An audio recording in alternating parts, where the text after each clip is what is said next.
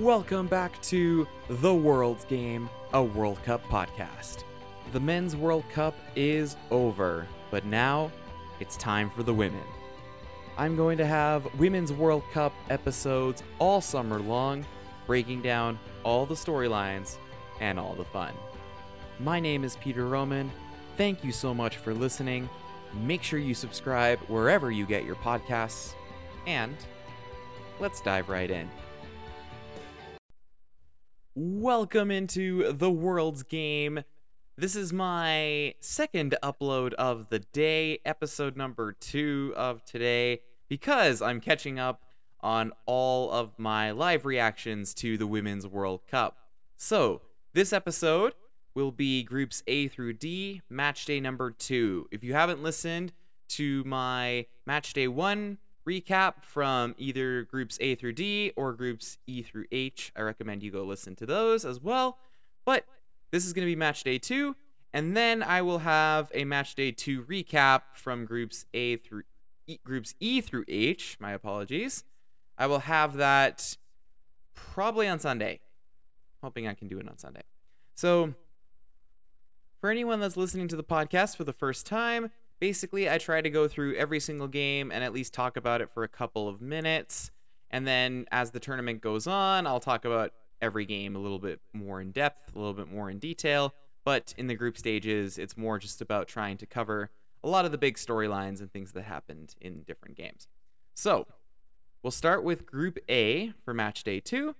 We have a very exciting Group A Match Day number 3 that I am very much looking forward to. So, I'm going to start with Philippines versus New Zealand. The Philippines won this game 1-0 in what can only be described as a historic result. And yeah, you love to see it. It was such a magical moment for this Philippines team. So, Philippines, obviously, they're making their World Cup debut. This was obviously their first World Cup win, and it had their first World Cup goal. So it was kind of just the trifecta of like everything you could possibly want from a moment for this Philippines team. And if you haven't seen the videos, there was like shopping malls in the Philippines that had like watch parties for this game, and the people there just absolutely going nuts, as they should. And yeah, it means a lot to them. So let's break down the game a little bit here. So Serena Bolden ended up being the goal scorer for the Philippines. She basically rose up in between two New Zealand defenders and headed the ball in. Brilliant display of strength and athleticism from Bolden. New Zealand really did press in this game. They really did try to get the tying goal, and they did, but it was offside. So that, man, it was a tough one. The offside was by millimeters, and I mean literally millimeters. Tough one for New Zealand, and especially now because New Zealand, after all the great vibes from their opening game, it's just, well, all to play for in Match Day 3. But I'm here for it. I'm here for an exciting Match Day 3 in Group A. I will be trying to channel flip as I get up and watch these games because every game matters going into Match Day 3, and I can't wait for it. So, again, congratulations to the Philippines. Just a historic victory and a brilliant moment of this World Cup. When people look back on this Women's World Cup, the Philippines might not be the number one story of the World Cup, but they will be one of the stories people remember. And I hope that's the case for many, many decades to come. All right, on to the next game. The other game was not as exciting. It ended up being a 0-0 tie between Switzerland and Norway. This result makes things fun for Match Day 3, but the game itself wasn't very fun to watch. It was kind of boring, I won't lie.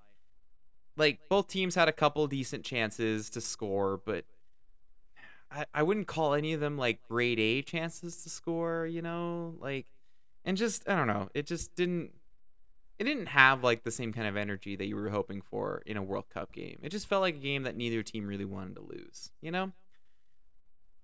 The story from this game, though, was before the match. So, and it all came from Norway. So, Norway's, in my opinion anyway, Norway's best player in match day 1 in the opening game against New Zealand, Caroline Graham Hansen, she was benched.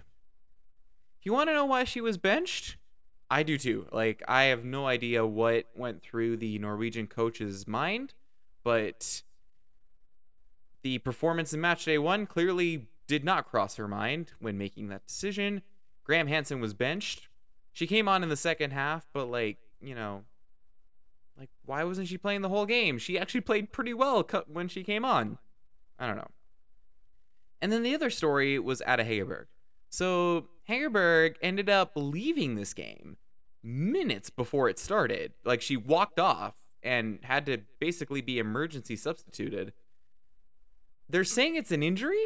They were saying she got hurt. But okay, players get hurt in the warm-up sometimes. Like, I've seen that happen lots of times, having watched pro soccer, for most of my life. I have never seen a player walk off the field literally like a minute before kickoff. I don't know, like, if there's more to speculate in this situation. Maybe it really was an injury. Like, I don't know, but it was weird. It was weird, and you can't convince me otherwise. This was weird. And yeah, Norway ended up not scoring goals again. So I have no idea what's going on with this Norway team. But if I'm the Philippines, I gotta feel real good about pulling off another upset. Just being 100% honest. So, here's the situation going into match day 3, as I've talked about here a little bit. So, New Zealand plays Switzerland. It's basically win or go home. New Zealand need the win more than the Swiss do, because for Switzerland, a tie will get them in. A tie for the Swiss gets them through the next round. A loss eliminates them, though. So, they need to either win or tie against New Zealand. New Zealand have to win. Otherwise, the hosts are getting knocked out. There's no easy way to say that. It's just they're going home if they don't get a win. The other game is Norway and the Philippines. Now, Norway's tie keeps them alive, so they're at least, still in this. Norway need to win, and then they need to hope New Zealand and Switzerland don't tie each other.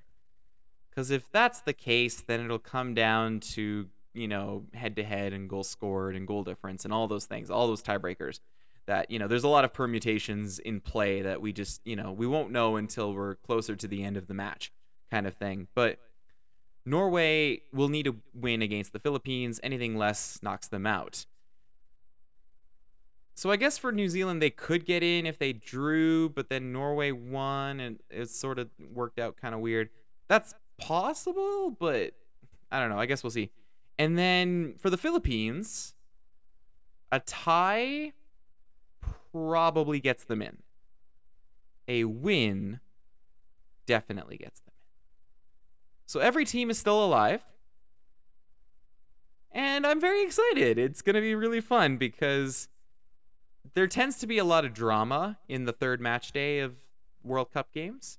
And Group A is, drama in capital letters, literally. So, very excited for that. And that's all I got for Group A. So, we're moving on to Group B.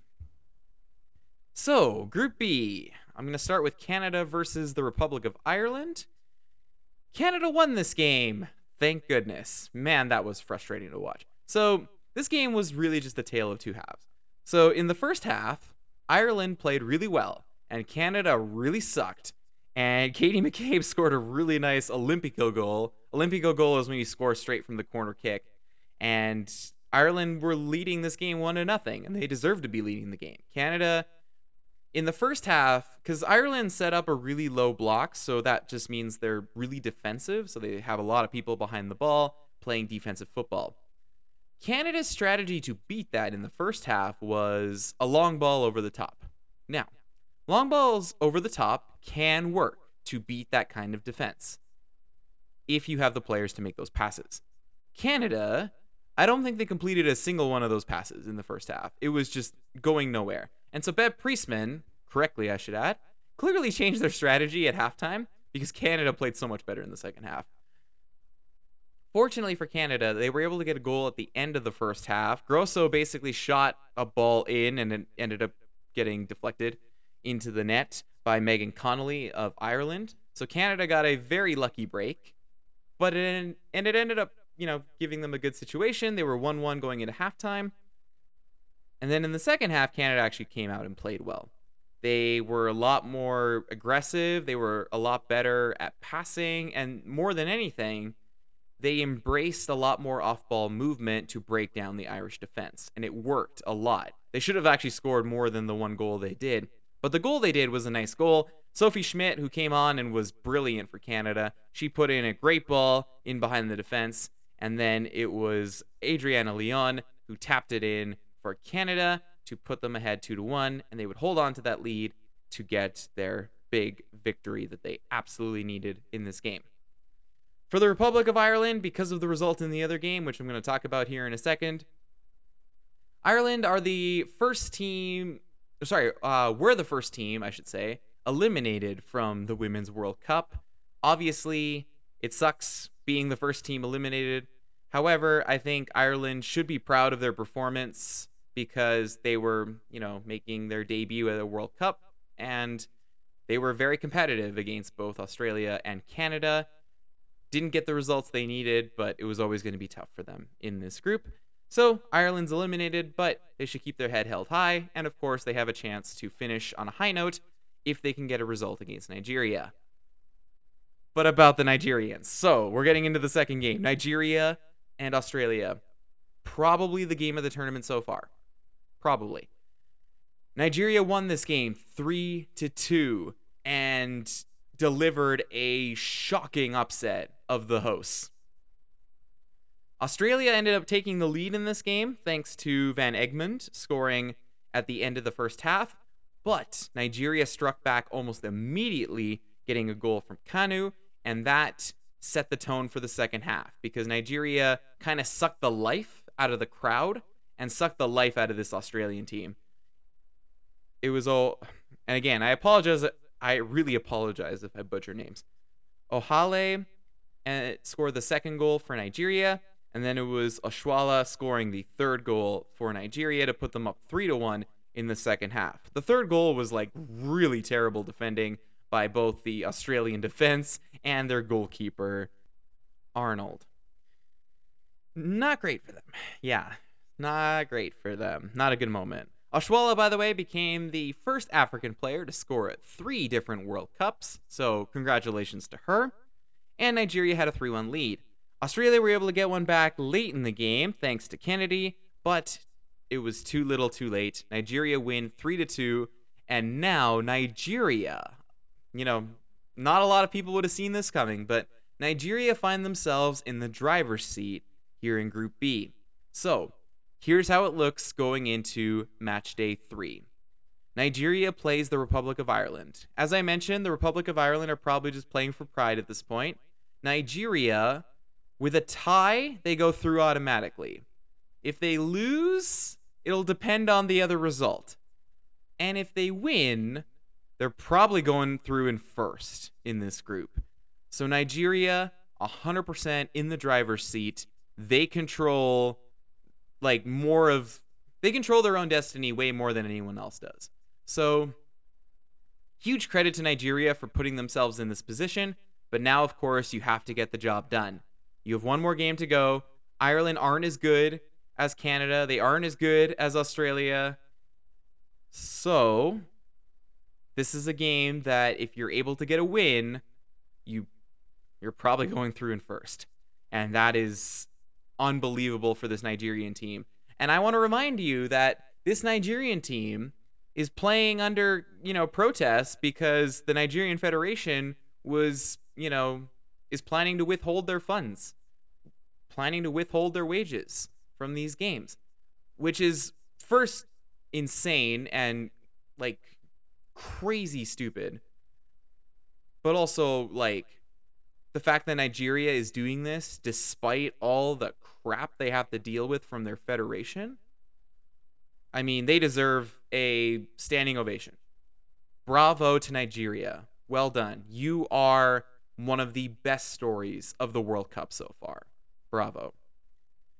And then the other game. All right, here we go. I'm about to get like real passionate here. So, this is what I was afraid of. As a Canadian, this is what I was afraid of. I didn't want Canada to go into this final game against Australia needing to win, or at least needing to like not lose.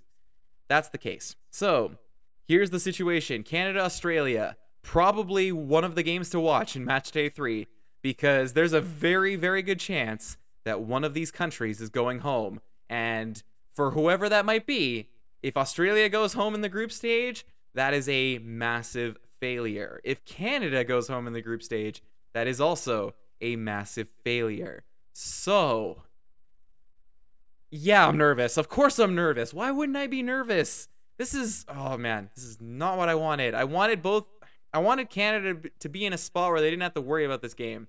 But now they really have to worry about this game. Australia will be fighting for their life. Australia have to win. They cannot draw, and a draw probably not, because they would need a lot of help from Ireland, but they cannot lose. They probably can't afford to tie, so they need to come out and win. And Canada can't afford to lose. Australia's going to have the home crowd behind them. Sam Kerr might be back. I won't lie to you, I'm a little bit scared, because Canada has been impressive for 45 minutes out of the like 120 they've played so far. That's kind of it. Or not the 120, sorry. I guess it would be 135, because for 3 halves of the World Cup so far, Canada has not played that well.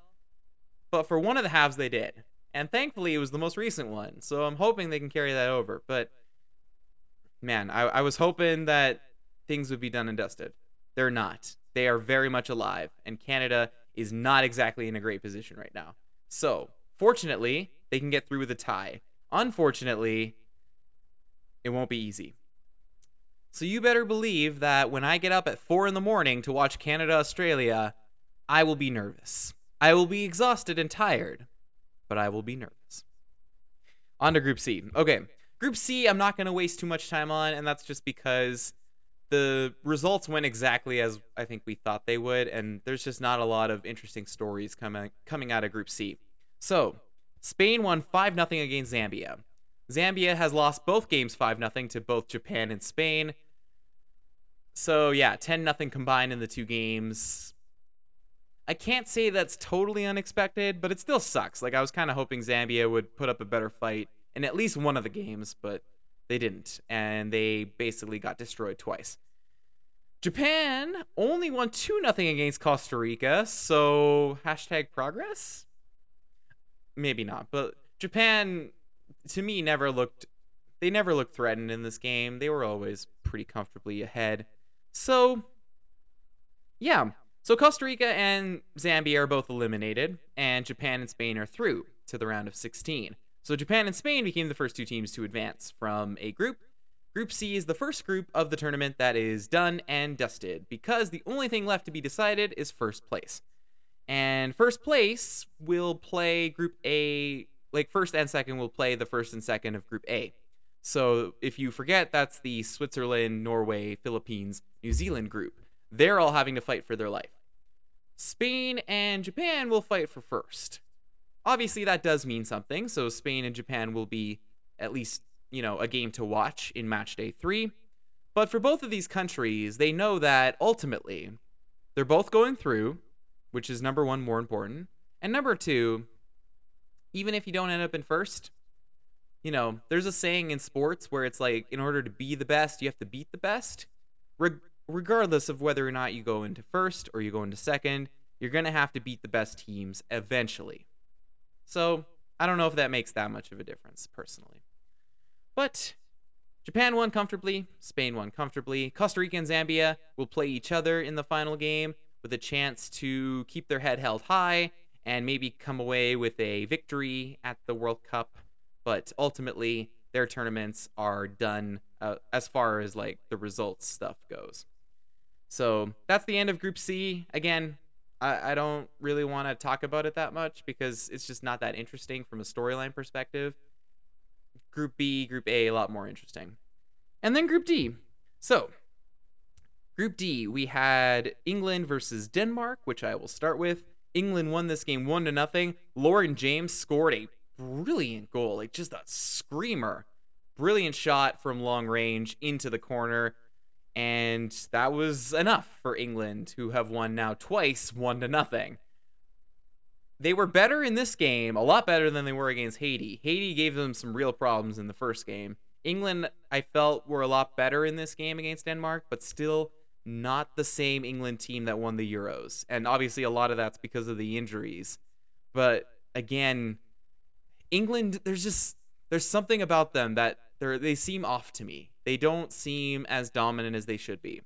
But they've gotten the results they need. So England, they have 6 points, and their final game is against China. England have more or less done the job as far as, getting the results they need to advance to the knockout stage.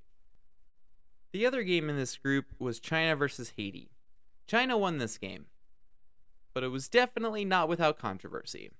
So let's break down this game. So we had a red card earlier in the game where again, I apologize if I butcher names, Shang Ryu went in, basically studs up into the Haitian player's knee, rightfully got sent off. Absolutely the correct decision. VAR told the ref to go look at it, and she came to the right call. So China won this game with 10 players, which is pretty good. They got their only goal of the game on a penalty kick. Basically, eventually, the play was initially called offside, but it was determined later that it wasn't offside, and there was a trip in the box after, so that led to the penalty for China, and it was Wang Shan. Again, I apologize. Wang Xuan, who scored the penalty kick for China to put them in the lead. So that's good. And then there was late in the game. So late in this game, Haiti had an incident in the box. One that I felt personally, when I watched it, should have been a penalty kick. There was a collision and there was contact. There wasn't really an attempt at the ball, in my opinion, from the Chinese player. And it should have been a penalty kick. VAR actually correctly, in my opinion, told the head referee to go look at it on the monitor. The referee went over to the monitor, made the decision. She said no penalty kick. In my opinion, that was the wrong decision. I think, by the way, just this quick side note, I think the officiating has actually been pretty decent in the Women's World Cup so far. Obviously, I don't agree with every single call, but I don't think there's been any, ridiculously awful, officiating going on in these games, at least not yet. Fingers crossed, knock on wood, that it stays that way. This was probably the worst decision, I think, of the World Cup so far. And I don't think it was, egregiously bad, but I don't know what she was thinking in not calling this a penalty kick. To me, not like a reckless play or anything, but just, it seemed like a common foul in the box. And, in my opinion, should have been a penalty kick. But Haiti will feel hard done by, of course, because now with 0 points, it is going to be really hard for them going into the final game, because in order for Haiti to advance, they need to, number one, they have to beat Denmark. That's a non-starter. So they have to win against Denmark, and then they have to hope England beats China. And then they have to hope that they win out on goal difference. I don't know how likely that is. Not impossible, I should add. Not impossible. But it doesn't seem that likely. So Haiti's definitely in a tough spot going into the final match day. For Denmark, they basically just have to better China's result. So if China draw with England, then Denmark need to draw with Haiti, and then Denmark would go through. If China beat England, then Denmark would need to beat Haiti. And that would create a three-way tie, which would be kind of complicated. But that's kind of the situation. So Denmark definitely a little more in control, I think, of their own destiny. For China, obviously, playing England's going to be really tough. But England have also looked very vulnerable, so don't totally rule out an upset for the Chinese in this final game. Either way, each team is still alive, at least a little bit, so should be an exciting final day in Group D. And that's it. That's all I got.